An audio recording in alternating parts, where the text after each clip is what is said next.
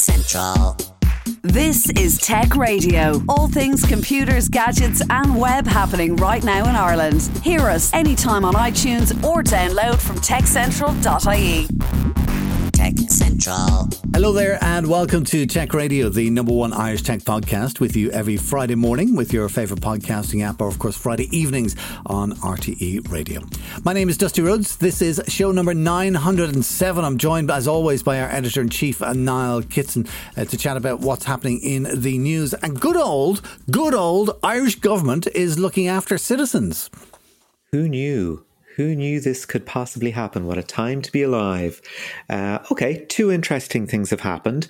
If you're into open data. So open data, for those who don't know, is basically if something happens and data has been gathered about it. So let's look at, say, for example, rubbish collection patterns in Dublin or something like that. You know, something useful, something to do with a public utility, for example, or something that, you know, we as members of the public would have access to, kind of like a freedom of information request. You know, there's all this information out there. We can inspect it if we want. So in our world, it'd be something like homes that have access to fibre data with 1 gigabit downloads.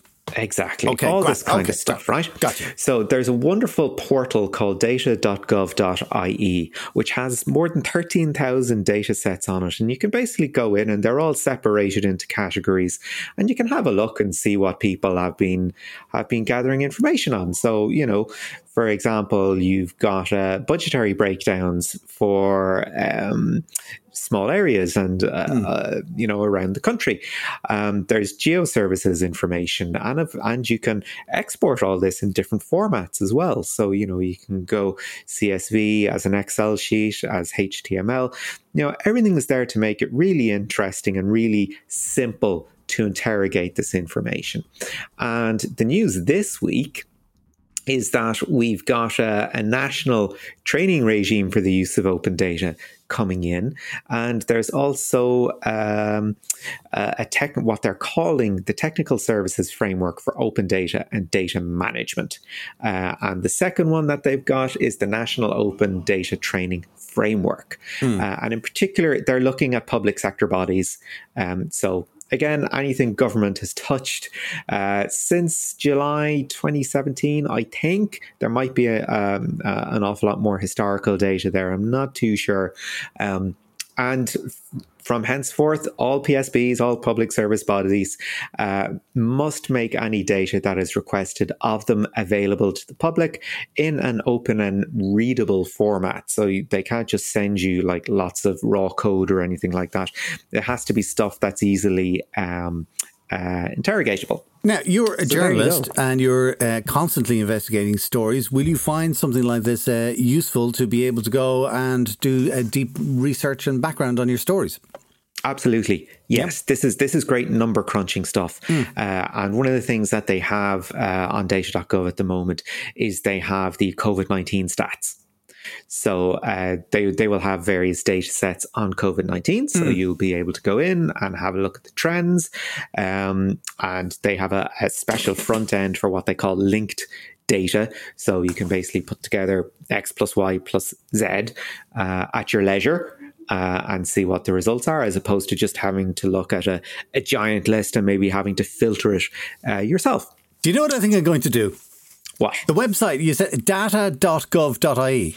Yeah. Okay. I think I'm going to register rainman.ie. I'm going to point it at that. Because a friend of mine calls me, my friend's wife calls both of us Rain Man. Just because numbers and whatever stick in our head, like, you know. So of course, I'll never get a .ie. They'll go, oh, you've no connection to it. Also going on in Ireland. Now, I think this is brilliant, all right, because I love the fact that in the EU and in Ireland, of course, that if you buy something and you're not happy with it, you can go back to the shop. It's one of the reasons why I tend to do my research online, but buy in a brick and mortar store, because I know if there's a problem, I can take it back. That is changing for digital purchases, which of course are so much harder to take back. What gives? Yeah, the government is, they've just published the Consumer Rights Bill 2022, in which they're doing a couple of really interesting things. One of which is that they're extending protections over to digital products and services, which is great. So if something doesn't work the way it should, you actually can seek redress, despite the fact that, there isn't a shop to actually walk into. The right of repair is enshrined in this. We're huge fans of the right to repair. And also, and this is really interesting, it is going to be illegal to post misleading reviews of products or services. So, the way that you'll go through TripAdvisor or something like that. And I think, what's his name? Michael McIntyre does a great routine about it, where it's like, you can go through a couple of pages of, really, really happy, but what you're really looking for is that bad review. You want to see how bad things could get. And it's true, because we do like a little bit of doom. We do like a little bit of a disaster. It's what takes our attention. But if you are posting reviews out of, maliciousness, or it's something you haven't engaged with at all, or it's a bot or something like that, this is the sort of thing that's going to be sanctioned in future. Now, I don't know exactly what the exact nature of the sanction will be, but it's a practice that's in the firing lines, which is fantastic news. All right, excellent. We'll keep an eye out for that. Elsewhere in the news, Donald Trump is back with the Truth app, which of course is just hilarious in itself.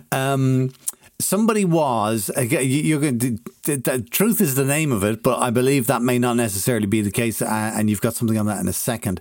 I saw a comment from somebody who said they wanted to sign up to the Truth app, which is now out. But the thing is, it's not actually out just yet. It's kind of like you have to join a waiting list. So when they sign up for it, they got an email saying, "Thank you for joining. Due to massive demand, we have placed you on our wait list. We love you. You're not just another number to us. Your waitlist number is 4001 477. Yeah. Well, I mean, a couple of things that are interesting about Truth Social.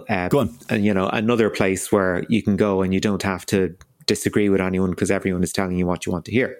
With a particular subgroup of people involved in American political life. But yes, 170,000 downloads on the first day, massive demand. And of course, that did lead to long waiting lists, as you said there. Not getting properly released until March, possibly the end of March, which is, I think, is like 4 months behind schedule. Not great. There was actually an urban myth out there about Truth Social, which is kind of interesting. It was that it was going to charge you $5 a month to be a member of Truth Social. Not actually true. Okay. Not true. Also, it is not available on Android. It is iOS for the moment. And that's it. Interesting. I was half thinking, going, will I sign up for that just to see what's on it? And I don't think I. Listen, do you know what's interesting? It's literally because you just said there that the Trump app, where everyone tells you what you want to hear. Okay, and you get that kind of little echo chamber and whatever. I was doing a story during the week on the French presidential election, which is just kind of really getting into the last stages at the moment, right? And the two front runners are what's his name, Macron, who's the current president, and then there's Valérie Pécresse, who is another kind of conservative centre character or whatever, right? So they're kind of the two front runners. And in order to run for the position of president, you have to have 500 mayors or official signatures to sponsor you. And it's a lot of signatures. 500 signatures of mayors or officials, whichever, all right? The, shall I say, the wacky candidates? Are finding it hard to get these signatures. And what's been happening in the last week is that mayors across the country have been saying, okay, I'm a conservative, a Republican, but I am going to give my vote or whatever signature to one of the wacky candidates because the person I would support is already in. And we need to have opposing voices in order to make this a democratic process. Do you know what? That's actually quite reasonable. I know, but it's insane. You would never hear about it. Do you know what I mean? Can you imagine that happening in Ireland? It's a world full of people out there. It's a world full of people. If you didn't know what everyone thinks, it'd be a very boring life indeed. Well, that's for sure. Anyways, listen, speaking of a world of people out there, we've had a guy who has been on to the copyright people in the States. And this is a kind of an interesting question. Essentially, he has a little bit of artificial intelligence, an AI, an app or whatever it is, and that's created a painting for him. And he went, that's jolly good. I think I should copyright that so that nobody can make a copy of it without my permission or paying me. He can't copyright it. And why can't he copyright it? He didn't create it. The AI did. So the AI would have to go into the office and copyright its work, which of course it can't. And did he code the AI? Did he have anything to do with its development? The exact details of that, I don't know. Okay. I think it was a bit of AI that he got and he tweaked it. Okay. So I think the argument was you can copyright the AI, but you can't copyright what the AI produces. Okay, that's interesting because you remember a couple of years ago, there was this huge argument. You remember the baboon that took the camera and took the selfie. And I think it was PETA took a court case to say that the baboon actually had copyright ownership of that picture because they took it themselves. Yeah. And the Copyright Board actually ruled against said baboon, whose case was taken by PETA. I hope I'm right in saying that. I think I am. And the reason that was given was that there was no element of human authorship, right? So this is extended to things like animals. Yep, that's fine. But also divine beings. So God can't copyright anything, right? So when you read the Bible and it says copyright, it's not copyright to God. Who owns the copyright on that? Yeah, no. So because you always imagine like there's somebody going to try and copyright something in the Lord's name or something like that. But that is very interesting. Can't be done. So you have to be able to demonstrate that there was human authorship of it somewhere along the line. So this is kind of interesting from a generative art perspective, because you might remember a couple of years ago we had a piece about AIs that had written poetry in the style of great poets. Some of them actually sounded reasonably convincing, but you couldn't copyright that. Right, because it was completely the product of a non-human process. So as for the technology behind it, I'm sure it was, unless it was open source, which is also possible. But the actual product is not copyrightable. So an interesting lesson there, because I know there are musicians out there working with generative art, and that's kind of interesting to know that what comes out of their speakers isn't necessarily them. So I think that's there's a lesson in that for people. I kind of do like copyright because in some ways it's just beautifully simple. Okay, if you created it, you own it. All right, and you've got a physical copy, and you can prove that when you created it. But no, it's not that simple, is it? Apparently not. It's never. Apparently not. Good stuff. Listen, that is it for our for the news for this week. Niall, thank you as always. Do remember you get the lowdown on all things tech in Ireland with hourly updates, daily newsletters, and more at our website techcentral.ie. This is Tech Central, your weekly tech podcast from Ireland's techcentral.ie. One of the challenges we've all faced over the past 2 years is maintaining our mental health and keeping a sense of perspective on our lives. Now, an Irish online service is giving everyone a convenient way to engage with mental health professionals. Now, are we just talking about therapists, or is there more to it? Richard Stafford, who is co-founder of Fettle.ie, spoke to Niall Kitson about his company's vision of making therapy for all a reality. Essentially, I come from a software background rather than coming from a psychotherapy or counselling background or experience. And I just felt that therapy as such as an industry, if you want to put it that way, lived in a sort of an analogue world.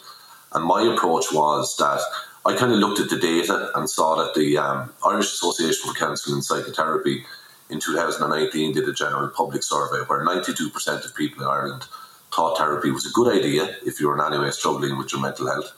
50% of the population at any given time will have various levels of stress or anxiety or even depression. But only 11% of people actually go and engage with a mental health professional. Now, Leia did a survey throughout the pandemic called the Great Reset, and they found the same statistic, that only 11% of people are actually engaging with a therapist. So the three main reasons, or the three barriers for that, were access, cost and stigma. So my background, is coming from working with companies like Salesforce, with Oracle, with ServiceNow, where you're putting the best practices in terms of performance marketing, personalization, user, customer experience. And I thought that, I think by the data I've just explained, that people know it's okay not to be okay, but what they're just missing is a digital first solution that's maybe a little bit less crisis orientated, something that gives them permission to talk to a therapist, something that looks and feels like every other industry that we interact with. So that was my sort of vision for Fettle, was to put together something, as I say, that matched the industry standards of whether it's e-commerce, whether it's gaming, whether it's on demand, and to put that into the therapy space. Now, we were proven right in terms of a product market fit, if you want. We started out with 12 psychotherapists working through our platform. We now have 37, I think it is, and we'll do about 1,500 hours of counselling this month. One of the things that you raised there is sort of leaning towards the idea of the platform. One of the benefits that we're finding of this platform-based approach is that people seem to have a lot more ownership, either of their finances or anything else that they're dealing with via a platform. So what sort of learnings did you take from the idea there? Were you able to look at, this is working in music, it would probably work in therapy, or the level of control over here is quite interesting, this might be a good service to our customers? Yeah, so that's a really good question. So typically when you looked at trying to book any sort of an appointment or a counselling session, you were met with various levels of qualifications, of different price points. You're very unsure of exactly, what am I booking here, or that lack of ownership or lack of control, if you want. So we wanted to put that back into the power of the consumer, back into the power of the customer. And essentially we wanted to standardise a little bit and ensure that we were offering, we were validating who our qualifications are of all of our clients. They're all accredited or pre-accredited, all of our therapists with recognised bodies. But we have a standardised and set pricing model. And essentially then with the digital adoption that's happened in the last 2 years, online therapy is quite sticky. It's probably one of the more stickier aspects that will come out of the sort of virtual hybrid living and working that we've got used to. Because now people have a greater access and ownership and control of who they could see as potential therapist, whether that's by issue, whether that's by modality of therapy, whereas before they were quite restricted in terms of, okay, I might get a referral through my GP, or I might ask a friend, and now you basically can come on, you can view, you get matched to a therapist through various different filters or through different sort of customised kind of chatbots that we have in place. Does that answer the question, or is that what you're looking at? Yeah, it's an interesting point that you raised there by integrating chatbots and modality of therapists as well. So where does the chatbot sit within the offering? So the chatbot is really just to try and bring a client on a little bit of a journey to match them to the most appropriate therapist. So this kind of raises something which I would be very strongly believe in, is that when I was in my software selling days, I would have sold large kind of scale, complex customer service solutions.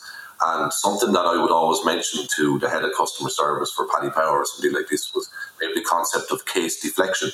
And that would always be something that would be of interest to a customer service department, rather than having, being able to deflect people to maybe a knowledge base or in some way that they were able to self-serve. So we're very strong that we don't want to case deflect people into automations in terms of chatbots or anything else, or self-help type exercises. We want to foster and enable, just through the use of technology, the human-to-human connection. So I think that we're all electronically connected, but a bit too more emotionally disconnected. So we use the chatbot that we've customised and that we've built purely to get a person to what we think is the most appropriate therapist for them. And that's based on issues, based on modalities of therapy. Perhaps they're looking for a CBT therapist or a DBT therapist, something like that. That sort of opens up a discussion about the kind of therapist that you want available through your service. Have you found any particular problems in attracting the kind of, for want of a better term, talent to work within your app as therapists? Do you find people are skewing towards one certain discipline, or have you found a pretty broad range of acceptance so far? So in terms of the supply or the therapists, Ireland is actually quite in a kind of a unique situation. There's a supply-demand imbalance throughout most of the rest of the Western world. 4 out of 10 psychotherapists in Ireland work less than 5 hours per week. 7 out of 10 work on a part-time basis. And again, this is from the Irish Association for Counselling and Psychotherapy. So what you literally have in Ireland are thousands of therapists that can't get clients. You have 92% of the population who feel therapy is a good idea. But as of yet, these barriers of cost, access and stigma are basically blocking people from connecting with qualified mental health professionals. So in terms of the therapists, they're loving working online. They find obviously they're getting wider access to clients that they wouldn't normally see. We have therapists based all over Ireland, so they have a kind of a local area. Now all of a sudden they're talking to Irish people that are living abroad, maybe in the Middle East, Irish people from different parts of the country. So in terms of working online, I think as an organisation or as a group of people, therapists probably lack the digital skills, which is the feedback that we kind of get, is that they don't understand how to digitally acquire clients, how to manage social channels, how to operate any kind of Google ad campaigns, and it's not actually cost effective for them. So we're in the middle there, basically facilitating that introduction, and we're making everything, trying to match, as I say, those best levels of customer service, of user experience, look and feel that people are used to from other industries. And we feel that if we concentrate more on the customer experience that the person has through the booking process, through the matching process, that we don't need to talk necessarily about the stigma associated with it or anything that we don't want to just normalise it. That, of course, we can access, I can book a dinner table tonight, I can book anything else. So, of course, we can access talking to a mental health professional. Part of that normalisation is also provides a greater awareness for businesses as to how they can look after their staff, to a certain extent, commodifying the idea of wellness. How have you found relationships with businesses have been when it comes to your expansion? Is there an appetite there to maintain employee wellness, or is it still very much a case of, your wellness, your business? No, I think there's a seismic change that's happened in the last number of years. So there's statistics knocking around in terms of how many times mental health has been mentioned on earnings calls by listed companies. That's gone up a couple of 1,000% in the last couple of years. Obviously, there's a kind of a big, I suppose, I wouldn't say war for talent, but there's a big competition for talent at the moment. And in terms of attraction and in terms of retention of talent, more and more, employees are seen as, look, I need a standard something here in terms of mental health support. Now, in terms of some of the language that's associated with it, yes, there's very much maybe leaning towards coaching or wellness, etc., rather than, depression or anxiety type thing. But burnout is something that employees would be very conscious about. And we were very finding that it's very easy to have a very open conversation with employers now. So they know that, that in order, like I think there's a statistic, Deloitte did a big survey in the UK that for every euro that's invested by employers in mental health support, they'll get €5 in return. That's a fascinating statistic to be able to sort of quantify the benefits of maintaining sort of a workforce with a degree of resiliency about them. So you mentioned there's some international statistics that were being done, some studies. So where do you see Fettle expanding internationally at the moment? Yeah, so very good question, Ryan. So right now we're onboarding therapists to launch in New Zealand at the end of next month. We kind of strategically made a decision that rather than maybe a traditional route for companies here that start out in Ireland is maybe to go over to the UK quite quickly. The UK is probably the most digitally saturated market in terms of any sort of digital sort of industries, basically. So we've kind of taken a view that I'm sort of very much from a performance marketing background, and we want to make it kind of a quick impact, if you want, in terms of scalability and growth. So we've pinpointed a few target markets where we feel that there's been low penetration, where we feel that Fettle will immediately get some traction. And in terms of just our underlying metrics as a business, in terms of our cost of acquisition and in terms of our lifetime value, essentially what we're doing right now is we'll be launching in New Zealand. We've picked 1 or 2 other target markets as well, 1 or 2 in Canada, Quebec and a few other places. It's interesting that you've sort of localised the Quebec market in Canada as opposed to sort of going for the country as a whole. When you're looking to identify new territories that's worth marketing in, to what extent do you assess the sort of the data floating around in that area about mental health service uptake or digital transformation projects, or even things like broadband connectivity? Yeah, so you've kind of combined pretty much everything that we would kind of analyse. So just to kind of give you a bit of context, in Ireland, 11% of people, as I've described, would engage with a mental health professional. In the UK, it's 28%, and in the US, it's 49%. So I've just pinpointed New Zealand, and that's kind of similar or closer to Ireland. And that's what we're looking for. We're looking for essentially a market where we can, look for that growth market. I mean, in terms of this current market size in Ireland, it's actually 103 million, but that's only for that 11%. So there's actually a huge growth market there now of people that are just waiting for someone, a digital solution to give them permission to go, okay, it is actually okay to talk to a mental health professional. This is my professional problem solver and listener. So yes, we would analyse in terms of who the existing incumbents are. We would analyse what sort of presence they have in Google, how sophisticated they seem in terms of their SEO, in terms of their paid advertising, in terms of any sort of performance marketing aspects. And we would come in and see where we can, implement our set of skills that we are going to replicate in terms of the best practices that we've learned here from the Irish market. So lastly, just to have a look at sort of the business end or the corporate end, if you will, and the different offerings that you're looking at for different settings, what sort of needs do you find large companies are coming to you with that maybe the average consumer hasn't thought about or hasn't come across just yet?